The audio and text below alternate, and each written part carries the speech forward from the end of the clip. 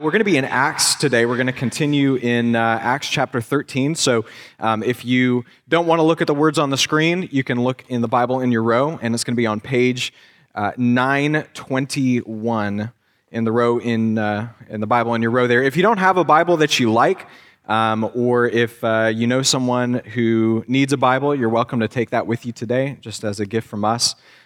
Make sure that you don't put it back down on the row and forget to take it with you when you leave. So while you're turning there, I'll share a story with you. In 2008, there's an author who's a New York Times best-selling author and a journalist named Malcolm Gladwell. And he wrote a book called The Outliers. And basically, the premise of this book is that true greatness in someone's field or in someone's craft only comes about after about 10,000 hours of deliberate and intentional practice. And so in order to prove this point, he pulls out a couple of examples. And so one of the things he does is he shows how the Beatles, before they were crowned one of the greatest rock bands in history, spent years and years and years playing these 8-hour sets in no-name clubs all over Europe where nobody knew who they were.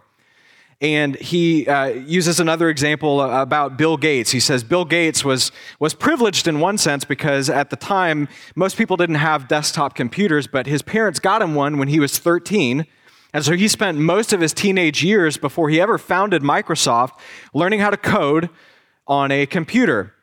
And then he uses other examples like looking at the world's greatest composers. And he shows how for the first 10 years of the life of every great major composer that you could think of, for the first 10 years, none of them had written a single work that had been considered a masterpiece. 10 years of writing music without any notoriety whatsoever. And so this idea that he presents has kind of become known as the 10,000 hour rule. And so while there are always going to be exceptions to that, think your child prodigy, the greatness that we typically think about when we think of the world's great artists or great leaders or great athletes is something that most of them had to spend years and years and years of silent diligence investing in before anybody ever knew who they were. And his point is that when you sit back and you think about how someone becomes great, you shouldn't immediately say, well, they were just born that way, and there's no way that I could ever achieve greatness, or they just have some kind of creative genius that they were uniquely blessed with, and there's no way that I could ever be like that. Now, to be clear, like if you're a 13-year-old and you're 6'5", like dude, put down the Xbox controller and pick up a basketball. Like you might have some kind of genetic predisposition that would make you more inclined than, say, I would at being good at basketball. And it's not because I'm short, I just really don't look good in basketball shorts, okay? And fashion's a big thing. So, no, but the point is that outside of having that kind of an advantage, there's a unique correlation between someone's effectiveness and greatness in what it is that they do and the amount of time that they invest in what they intend to do. So as we come into Acts chapter 13 today, what we're going to see is that there's this dynamic shift that takes place here in the Bible. Up until this point, the first 12 chapters of Acts that we've been in, it's all been about Peter and about John and James and Stephen and Philip and these men who are ministering in and around Jerusalem and Judea and Samaria. And this morning, as we come into Acts chapter 13, we're going to see this dynamic shift to Paul. Now, we haven't heard a lot about Paul at this point. We saw back in Acts chapter 9 that he was blinded by the glory of Jesus on the road to Damascus, and his life was changed, and he learned who Jesus was, and he gave his life toward the end of communicating and sharing the gospel. And we saw a couple weeks ago that Barnabas finds him and says, hey, Saul, I want you to come with me to Tarsus, or from Tarsus to Antioch. There's work that we need to do there. But outside of those two things, we really haven't seen a lot about Saul or Paul here in the book of Acts so far. But starting today in Acts chapter 13, Paul is going to explode out of the gate. And the rest of this book is going to be about Paul. It's going to be about the work that he's doing as he's been commissioned by God to take the gospel and proclaim it to the nations. And so he's going to begin this morning in Acts chapter 13, this first of 3 journeys to plant the churches and share the gospel in a way that will be the groundwork for the early church. But despite the fact that up until this point, we haven't really heard a lot about Paul yet, this really doesn't come out of nowhere. This really doesn't come out of nowhere. The events that take place today come about 14 years after his conversion on the road to Damascus. And what I want to submit to you this morning before we start in verse 1 is what Paul has been doing for the last 14 years, where this time that everything else that we've been reading in Acts has been taking place. What Paul has been doing is he's been investing his 10,000 hours.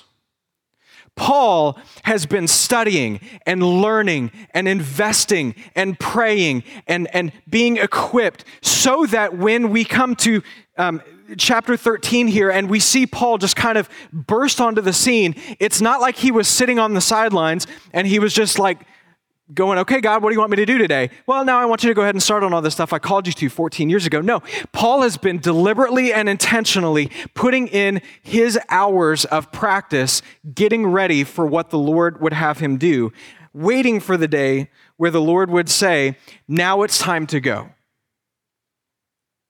And so, this morning, what I want us to do is see this commission, this pointing by God to Paul and saying, it's time for you to go.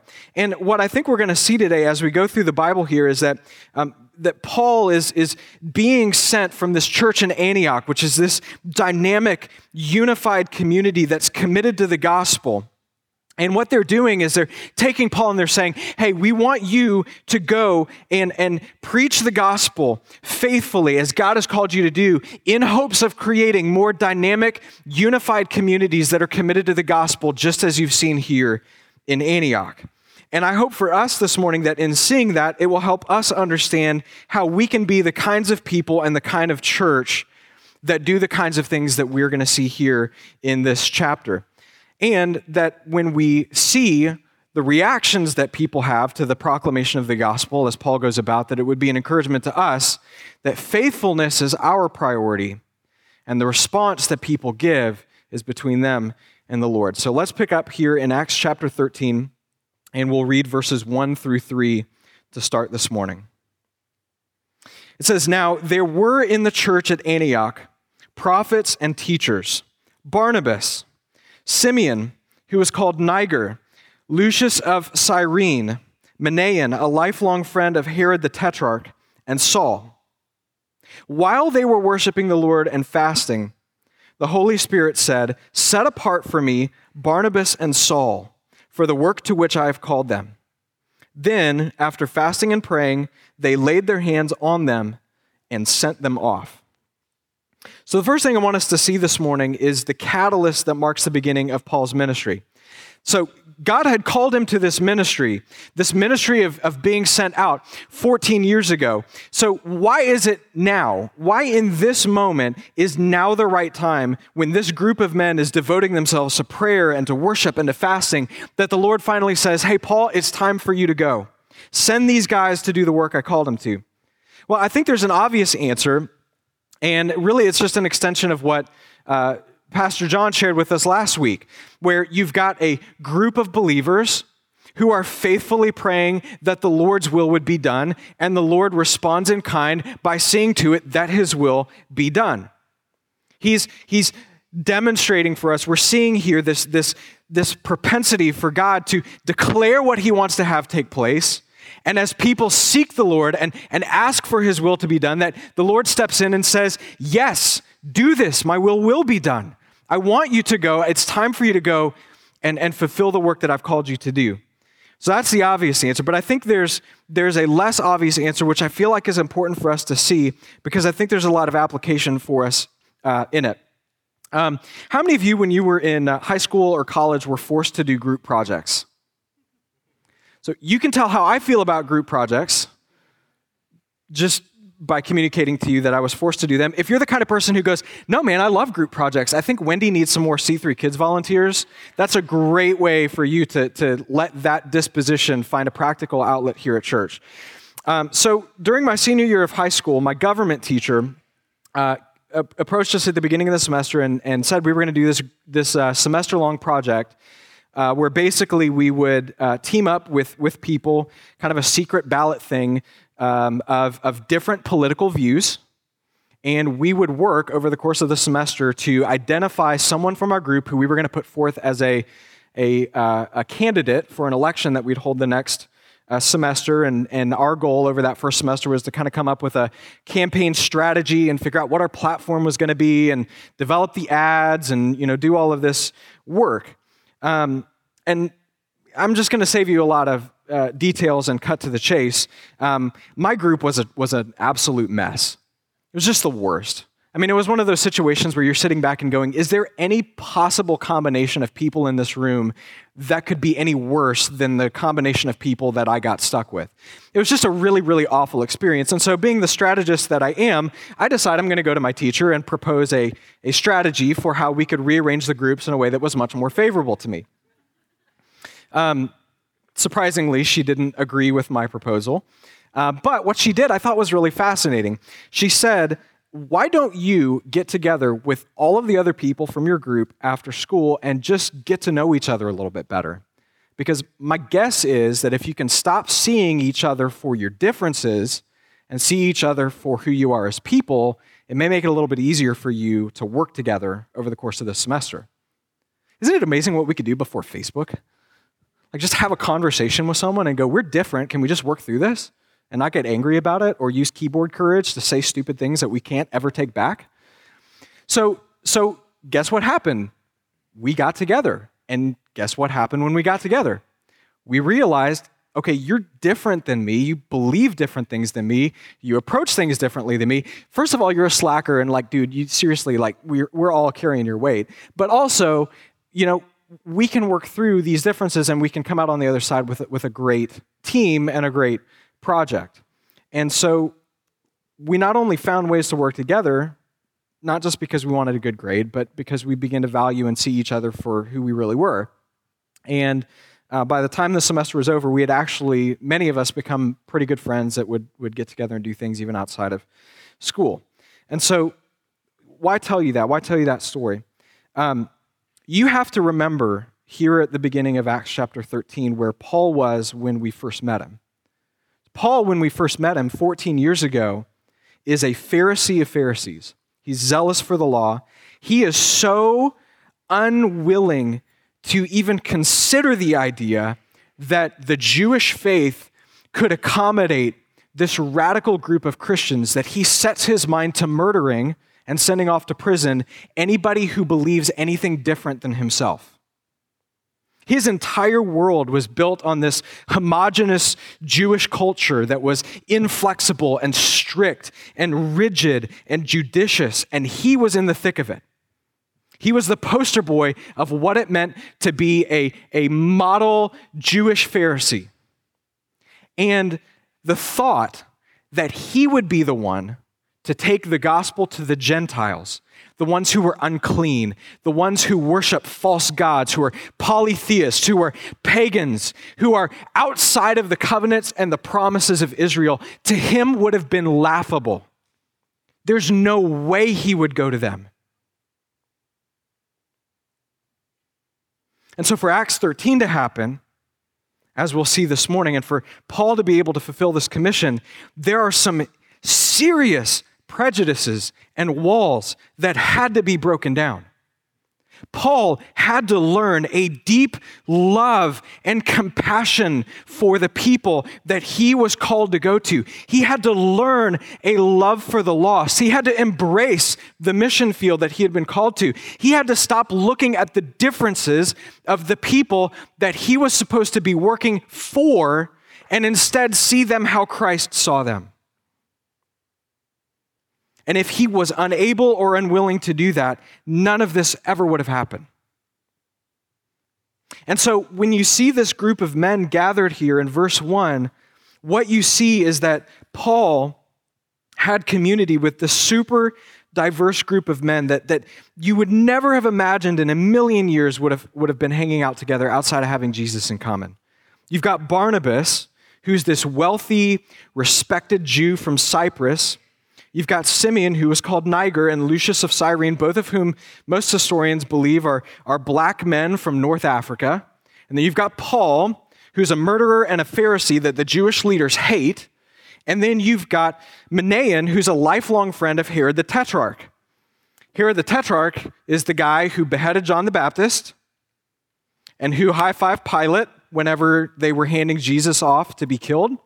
He was the one that took his brother Philip's wife as his own wife, which would have made a really awkward family reunion, right?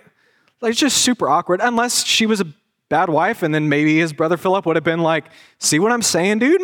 Like, I tried to give you a warning, but, come on. But check it out. It says he's a lifelong friend of that guy.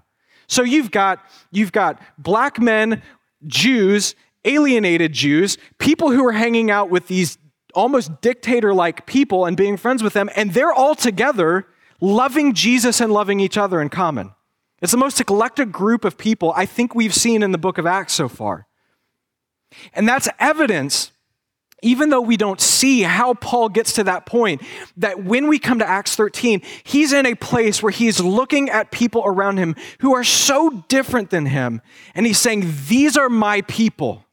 This is who I want to do life with. When I am being transparent and vulnerable before the Lord, I want to be doing that in worship and prayer with these kind of people. And so that's the group sitting around that Paul is commissioned from. And so when we talk about the catalyst, what causes God to say, this 14 years has gone by, now is the time to go? It's because as Paul is sitting in this group, the Lord is looking at that group and says, this is how I want to send my people out. This is the image I want burned in your mind, Paul, about what the church is. This is what I want you to think about when you go to people who are totally unlike you, totally unlike your upbringing, and ask them to place their hope in Jesus. I want this image of this people to be your catalyst. Remember this as you go. And here's why that's important. Because the result of all that Paul is about to do from this point forward, the purpose that God had in mind for him, wasn't just to go out and preach the gospel. If you remember his commission in Acts 9, it was, you will go and be a witness to me before Jews and Gentiles and kings. As Paul's going to write about in Galatians 3, God's intention for him was to help create the church, one body in which there is neither Jew nor Greek. There's not slave or free. There isn't male or female. We don't look at each other based on our external characteristics. We look at each other the way that Jesus sees us, as sinners in need of a Savior. And that is unbelievably leveling, because there's no amount of money, there's no social economic status, there's no race, there's no background, there's no upbringing that makes you any more or less predispositioned or advantaged when it comes to receiving God's grace. Paul had to experience and live in the reality of what God was leading him to go and invite other people to do, because it wasn't going to be easy. I mean, this hasn't changed in 2,000 years. Getting people who are different to coexist happily in a body of people to do meaningful things, like that wasn't easy for them. And I would say it's probably even harder for them than it is for us nowadays, because we've at least learned to be polite, and you can't kill somebody just because you don't like them without getting in too much trouble, right? Like back then, that didn't matter. So getting people with different backgrounds to coexist in meaningful relationships is going to be challenging as we go through the book of Acts. And it hasn't gotten any easier for us as well. So what does that mean for us? I think the first thing that we learn from this sending of Paul here is that there are ways that God wants to grow you that only happen in community. There are ways that God wants to grow you that only happen in community. This step of obedience that Paul and Barnabas take here, the maturation in Paul's love for others and the abandoning of his prejudices and this dynamic in which he's sent is birthed out of knowing and being transparent with these men and with others and letting their relationships with each other extend beyond getting beers and asking how's work. Like it was just more than that. It had to be more than that if they were going to be equipped and sent to do what they were called to do. This group of men is dialed into the Lord and to each other, and they're ready to listen to what God has to say to them. So, church, people in community are going to be different than you. They're going to see things differently. They're going to process things differently. They're going to handle things differently. They're going to even believe some things differently. But with Christ in common, those relationships can grow and challenge us.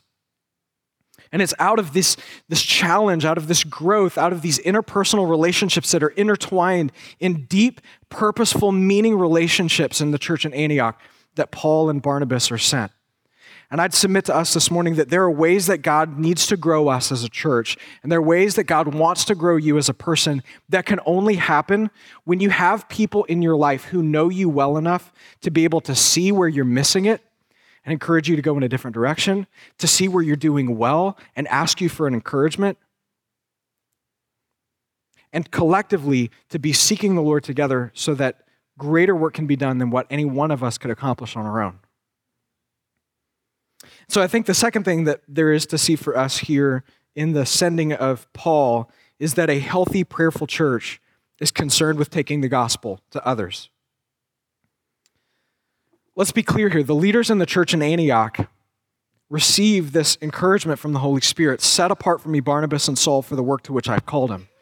And it says in the next verse, then after fasting and praying, they laid their hands on him. They didn't just hear the Lord say, hey, set these guys aside and go, well, I guess that's clear. All right, you guys go, see ya. No, they prayed and they fasted. Why is that? Because this call that they received was not an easy call. For all they knew, they were laying hands on Barnabas and Saul so that they could go and be murdered.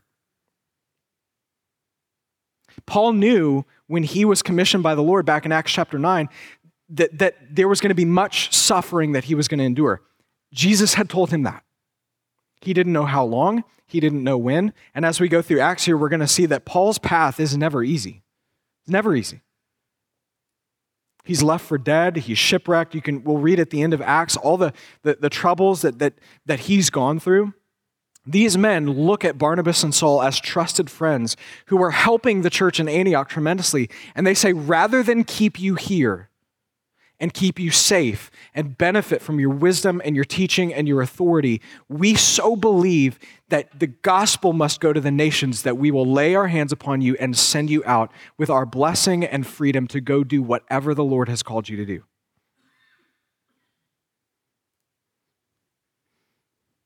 Because they saw the need that existed in the world and they responded in obedience. So a healthy, prayerful church is concerned with taking the gospel to others. And we'll unpack that a little bit more this morning as we continue. But now I want to focus on what happens now that they're sent out. So Paul and Barnabas are sent out. And the rest of this chapter is going to show us three key things that transpire. What we're going to do is we're going to explore the first, I'm going to mention the next two, and then we're going to kind of talk about the consequence of all of them to wrap things up. So take a look back in Acts chapter 13 with me, and let's see this first event that takes place starting in verse 4. It says, So being sent out by the Holy Spirit, they went down to Seleucia, and from there they sailed to Cyprus. When they arrived at Salamis, they proclaimed the word of God in the synagogues of the Jews, and they had John to assist them. When they had gone through the whole island, as far as Paphos, they came upon a certain magician, a Jewish false prophet named Bar-Jesus. He was with the proconsul, Sergius Paulus, a man of intelligence, who had summoned Barnabas and Saul and sought to hear the word of God. But Elymas the magician, for that is the meaning of his name, just to be clear, these are the same guys. One is a nickname, one is his actual name. But Elymas the magician, for that is the meaning of his name, opposed them, seeking to turn the proconsul away from the faith. But Saul, who was also called Paul, filled with the Holy Spirit, looked intently at him and said, You son of the devil, you enemy of all righteousness, full of all deceit and villainy, will you not stop making crooked the straight paths of the Lord? And now, behold, the hand of the Lord is upon you, and you will be blind and unable to see the sun for a time. Immediately, mist and darkness fell upon him, and he went about seeking people to lead him by the hand. Then the proconsul believed. And when he saw what had occurred, when he saw what had occurred, for he was astonished at the teaching of the Lord. So there should be a little map up here for you, just so you can kind of get a concept of where they're going from Seleucia to Cyprus. They leave for Cyprus, which is Barnabas' old stomping grounds, and we actually see that what they do is they immediately go and they begin proclaiming Jesus in the synagogues. This is actually going to be Paul's custom. Anytime he goes to a new city, he's going to find the synagogue, he's going to begin teaching there. The synagogue is kind of a Jewish cultural center. If you've ever lived in a small town or community that had kind of a community center where everyone met up and did things, it's the same kind of idea. They would get together at the synagogue to hear the law, to study the law, to pray, and that was where Paul and Barnabas went. And that will be where they continue to go. And that kind of makes sense, right? The Messiah of the Jewish people had come, and they needed to hear it. But it also makes sense because if you're going to go share the gospel with other people, a good place to start might be with the people who are inclined to hear it, right? Like if you have a group of people searching the scriptures for answers, that might be a better place to start than rolling the dice at a biker rally or in the middle of a business meeting. Okay, not that bikers don't need the gospel, they do too. I'm just saying, like, if you know, hey, there are people who want to know about this, that might be a good place to start. I would hope that none of you would be sitting in the middle of a financial meeting and going, hey, I know we're getting ready to discuss the Q3 numbers, but boss, just give me a second. I need to stand up and just kind of pull everyone in the room. Just quick question. How many of you, if you died today and stood before God and he asked you why he should let you into heaven, would be able to give him an answer that sounded something like this, blah, blah, blah, Like, not only would you, lose the admiration and respect and whatnot of your peers and make things super, super awkward, but you might lose your job. So just saying, that's not the right avenue necessarily. So they go to this place where people are interested and intrigued about what the gospel means, what the scriptures mean. And just a side note on this, I think when we start talking about evangelism, people psych themselves up. I don't know how many of you guys were youth group kids. I was a youth group kid, and we used to do, Contagious Christian, Evangelism Explosion, all the rest of the stuff. And it's just like this idea, oh my God, I've got to be able to go into any place and be ready to sit down with someone and share the gospel with them on the spot and hope that they're like, oh yeah, that makes perfect sense. What do I need to do to be saved? That was just the impression that I had. And the reality is that there may be times where God calls you to do that. But most of the time, sharing the gospel and evangelizing doesn't look like walking into Starbucks and going, and going to sit down and, the pattern that we see here is that these men are going into places where they know that there are questions. They know that there are needs. They're going to places that they know. This is Barnabas' old stomping grounds. They're not going out of their way to make things awkward. They're going to where needs are, and they're correctly and rightly applying the truth of the gospel to those situations. The reality is that you probably know people in your life right now who, if you try to have a gospel, marriage is in crisis, but you may have other people in your life who are struggling or hurting. Marriage is in crisis. There's hard times with kids. They're out of work. You've got someone who's experiencing something that they have questions about, and they're looking for answers. They're trying to say, what do I do with this? And those are great opportunities for us to step in and say, hey, in the midst of feeling the weight of the brokenness of the world around you, can I just share with you the one who has come to heal the broken things and give you hope in the midst of all of this and not negate what you're going through as though Jesus is going to make all of that better right away. He may not. But maybe I can give you hope on the opposite end of whatever it is you're facing. Or someone who's struggling or having questions in their faith, or your kids as they're trying to figure out what life means and how to make things work, or if you're a student at school and you've got people who are discussing religious things and current events, you have an ability to use the opportunities that you have with friends and people around you to inject the truth of the gospel in ways that aren't awkward or weird. And so as Paul and Barnabas go about the synagogues, they finally end up getting summoned here by this proconsul, the governor of Cyprus named Sergius Paulus, who wants to hear what they have to say. And as they do, this Jewish court magician named Bar-Jesus or Elymas, his other name we saw here, begins to oppose Paul and his message in an attempt to steer the proconsul away from the faith. And so Paul steps forward in the power of the Holy Spirit here, and he opposes him, and the Lord blinds Bar Jesus for a short time, which should immediately make us think back to what Paul's experience was like. What was it like when Paul was confronted with the gospel for the first time? He was blinded so that he couldn't see, so that instead of focusing on what he could see, he might be aware of the truth that he needed to see on the inside. And the same thing happens here to Bar Jesus. And the miracle of these events is so incredible that it leads the proconsul to faith in Christ. So what do we see from that? We see something here that we'll see again in this chapter and then throughout the rest of the book of Acts as well. You've got this Jewish false prophet who obviously has made some kind of steps to muddy his faith. But you've got this man who at one point in time knew the truth of the scriptures, understood the consequence of the Old Testament Messiah, and instead of embracing the truth, rejects it. And you've got this pagan governor who instead of rejecting the gospel, instead embraces it. And unfortunately, this is a pattern that we're going to see time and time again. So that's event number 1 in Acts 3.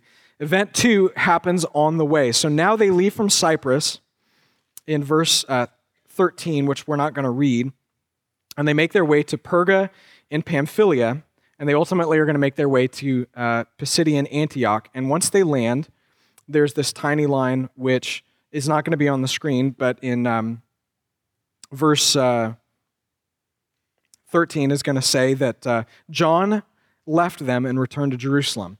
So that's John Mark, the writer of the Gospel of Mark, and he's going to leave and go back to Jerusalem. And we're going to see this later in Acts, but this is something that Paul took incredible issue with and became a significant source of conflict between him and Barnabas. And so despite that being an issue at the time, it doesn't derail the mission here. It's just important for us to note because it is a key event in Acts that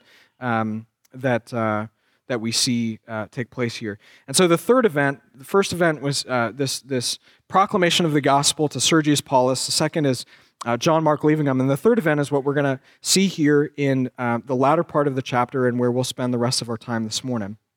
And basically, starting in verse 16, Paul gets up and he begins to give this gospel message. And we're not going to read it this morning, although it's a really great history lesson and it gives a lot of context for what Paul's gospel message looks like.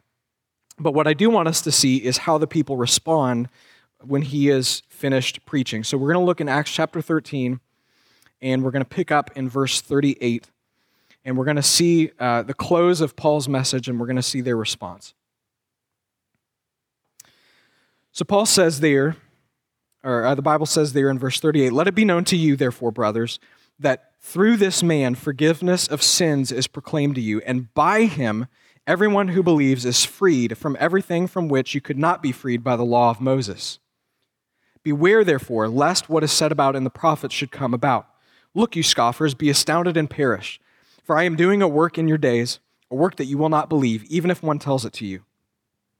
As they went out, the people begged that these things might be told them the next Sabbath.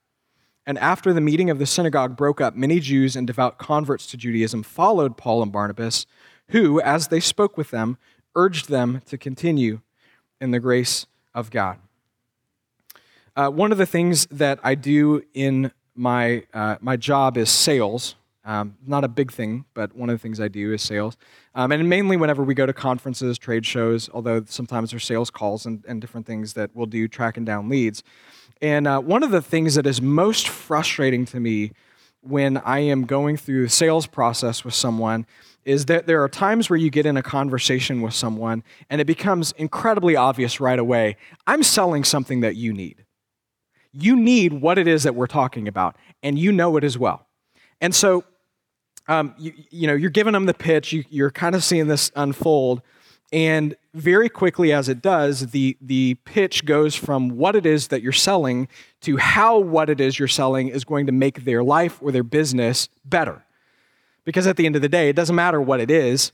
I want to know, how does it impact me? How is it going to make my life better? How is it going to make my business better? And sometimes when this happens, it's a no-brainer for the person that I'm talking with, and we close the sale right in the moment and move forward, and it's fantastic. But other times, there's the struggle that takes place. And basically, it goes like this. I'm telling you about a service that I can provide you. In order for you to embrace the service that you are selling to me, I, as the business owner, have to admit that there's either something I can't do on my own, or I have to realize that I have not done a good enough job at it, and I need you to do it for me instead. Which is incredibly humbling, and for some people, a pill that they are totally unwilling to swallow. And the process of mentally getting there feels a little bit like this game of tug and war, where I'm just like, come on, like seriously, like you are failing at this miserably. Let us just come in and help you. And they just can't mentally get over the fact that they need to let go of something and let us provide the service instead. And so sometimes when these conversations go that way, there's never a sale that happens. Sometimes it takes months and weeks of calling and tracking down and sending emails and trying to schedule calls and, pushing the envelope a little bit further and a little bit further, a little bit further. But as interested as they are in the moment, they just can't let go. They can't admit that they need what it is that we're selling. And so I think that's what you see here in Acts chapter 13. Paul finishes preaching the gospel to these Jews in Pisidian Antioch. He gets up in the synagogue, he proclaims this amazing gospel message, and instead of seeing the people, like we've seen in Acts, come in droves and say, what must we do to be saved? Instead, what you see is them basically say, hey, can you come back next week? It'd be great. Like, can you just come back next week and talk to us about this a little bit more? I mean, Paul has just finished showing them that as we saw back in verse 38 and 39, it says, this man, this Jesus who I've just finished showing you, he is the fulfillment of all of the Old Testament promises that you come here every single week and study. He's the one that you have been looking at, the one that the scriptures have been pointing to, and he's the one who can justify you and free you from all of the stuff that you could never be freed from in the law of Moses. I mean, the translation of what he's saying is this. He's looking at them and he's saying, guys, listen to me.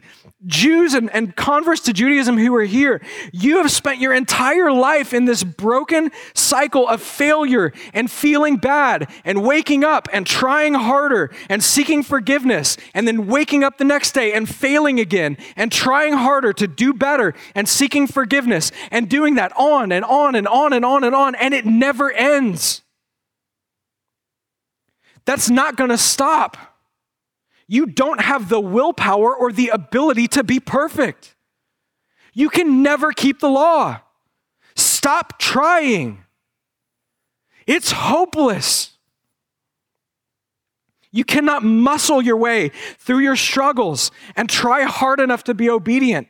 You can't fool yourself and everyone else around you long enough thinking that if you just pretend to be holy and you pretend to be good enough, you can fake it until you make it. He says, here's what you can do. You can open up your eyes and just see that you can't do it on your own. You can see that what you're doing isn't working and it's not gonna work in the future, and you can run to the one person who can give you grace and forgiveness and freedom from that burden. You can run to the one person who doesn't look at you with condemnation for your failures and your inadequacies or disappointment for your inability to do better. But you can run to the one who says instead, hey, I've got this. I've got you. Come find forgiveness and rest.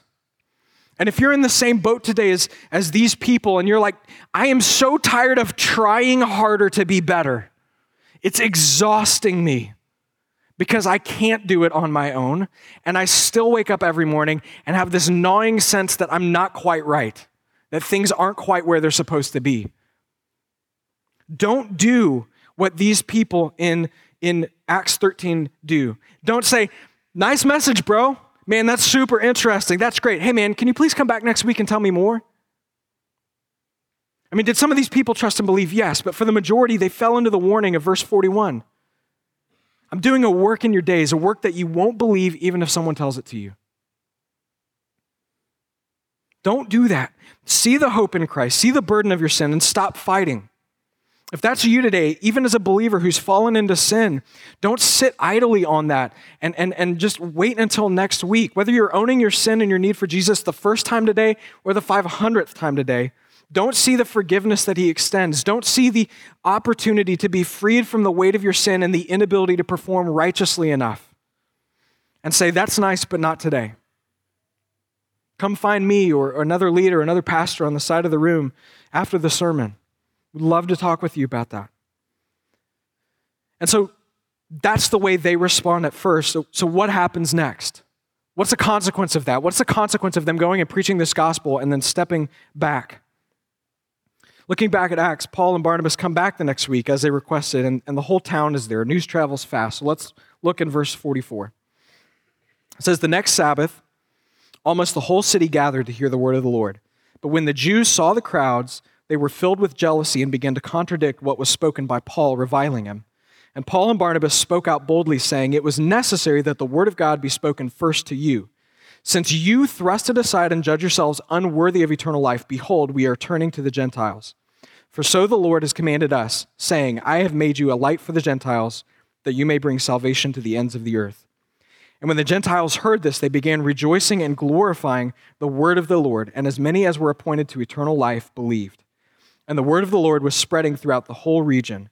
But the Jews incited the devout women of high standing and the leading men of the city, stirred up persecution against Paul and Barnabas, and drove them out of their district.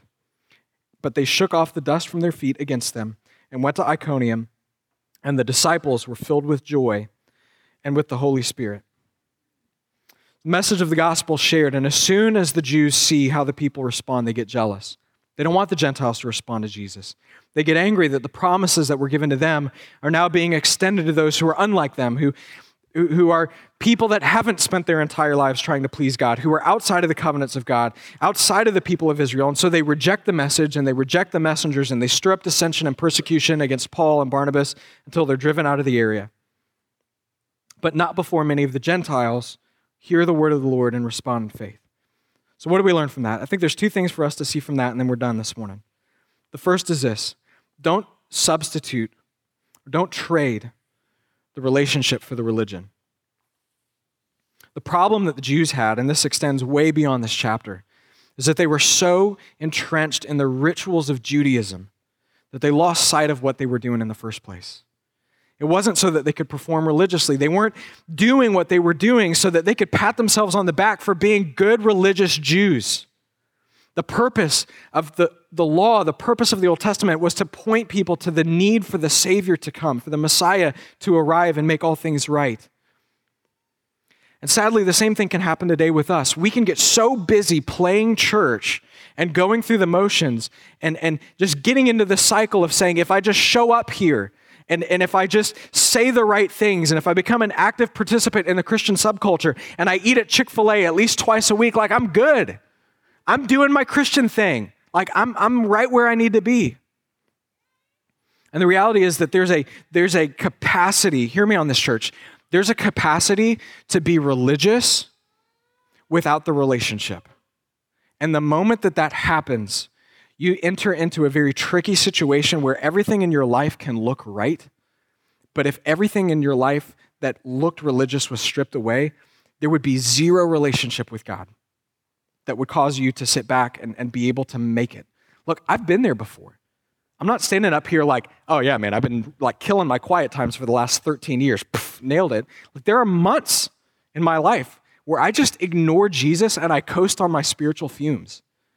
And what stinks as a believer, and for most of us who've grown up in the faith and developed some degree of maturity, is that sometimes you can coast on your spiritual fumes long enough that you can trick yourself into thinking you're doing okay and everyone else around you as well, all the while you haven't fed yourself in a month. I mean, think about it. Like, if this is called the Word of God, the bread of life, Jesus is the bread of life, if we starve ourselves from this for a month at a time, how would that be any different than if we starved ourselves of food for a month? You'd be hungry, you'd be irritable, you'd be cranky, you wouldn't be well. We can't substitute our religious actions for the relationship that we are individually called to have with the Lord. And the people that in the synagogue forgot that a long time ago. They had a great relationship with people in the synagogue. I'm sure they all hung out together. Their friends went to school together. They had similar interests. And yet the one thing that should have been of most interest to them was something that they had long forgotten. I don't want us to be a church that can come together and like each other and have good relationships and go to Deacon Baldy's and serving kids together and pretend that just because we have community that we have a relationship with the Father that is underlaying that community or underlaying what it is that we do. Don't trade the relationship for the religion. And the second thing is this: don't keep the goodness of God to yourself. The response by the Jews was jealousy. Jealousy because they saw the Gentiles taking something that they felt was theirs. But the error in that is clear. Salvation was never meant for the Jews alone. They were always to be a people who proclaimed the gospel to the nations. They just lost sight of the fact that there were people beyond their walls that needed what they had access to. And church, as I look around this room, there are people who are living in community here. Like, you've got really good, solid, purposeful, meaningful, Jesus-filled relationships with each other. There are some of you who've experienced brokenness or hurt in your marriage, and you've seen how Jesus can heal and restore things. There are some of you in here who have managed to parent well, maybe by chance, maybe by luck, maybe by reading a lot of books, whatever the case. And the world around us, outside of these walls, the people you bump into at Target, the people that you talk to at lunch, the people who work with you in your offices, there are many people outside these walls who don't have meaningful relationships with people. They're lonely, or they're experiencing difficulty and brokenness in their marriage, or they're having a hard time with their kids, or they're experiencing the weight and consequence of sin, and you have a story to tell them about how Jesus can make broken marriages better, about how he can take difficulties in parenting and turn them around for God's glory. You have an ability to look at people who don't have meaningful relationships and say, I have life-giving friendships in my life. And I think a lot of times as the church, it can be really easy to keep the good things that God has given us to ourselves and say, well, if I invite someone else into these relationships, my relationships won't be the same. I'm busy and I've got a lot going on, so I know this person needs help in their marriage, but maybe someone else will do it. I see that they're having a hard time with their kids. I may not have much to offer, but there's something I can say. But I don't want to go and talk to them in case I offend them, which is just a really holy way of excusing yourself from doing something that God may be calling you to do. The reality is that we can very quickly become very protective of the good things that we experience of God.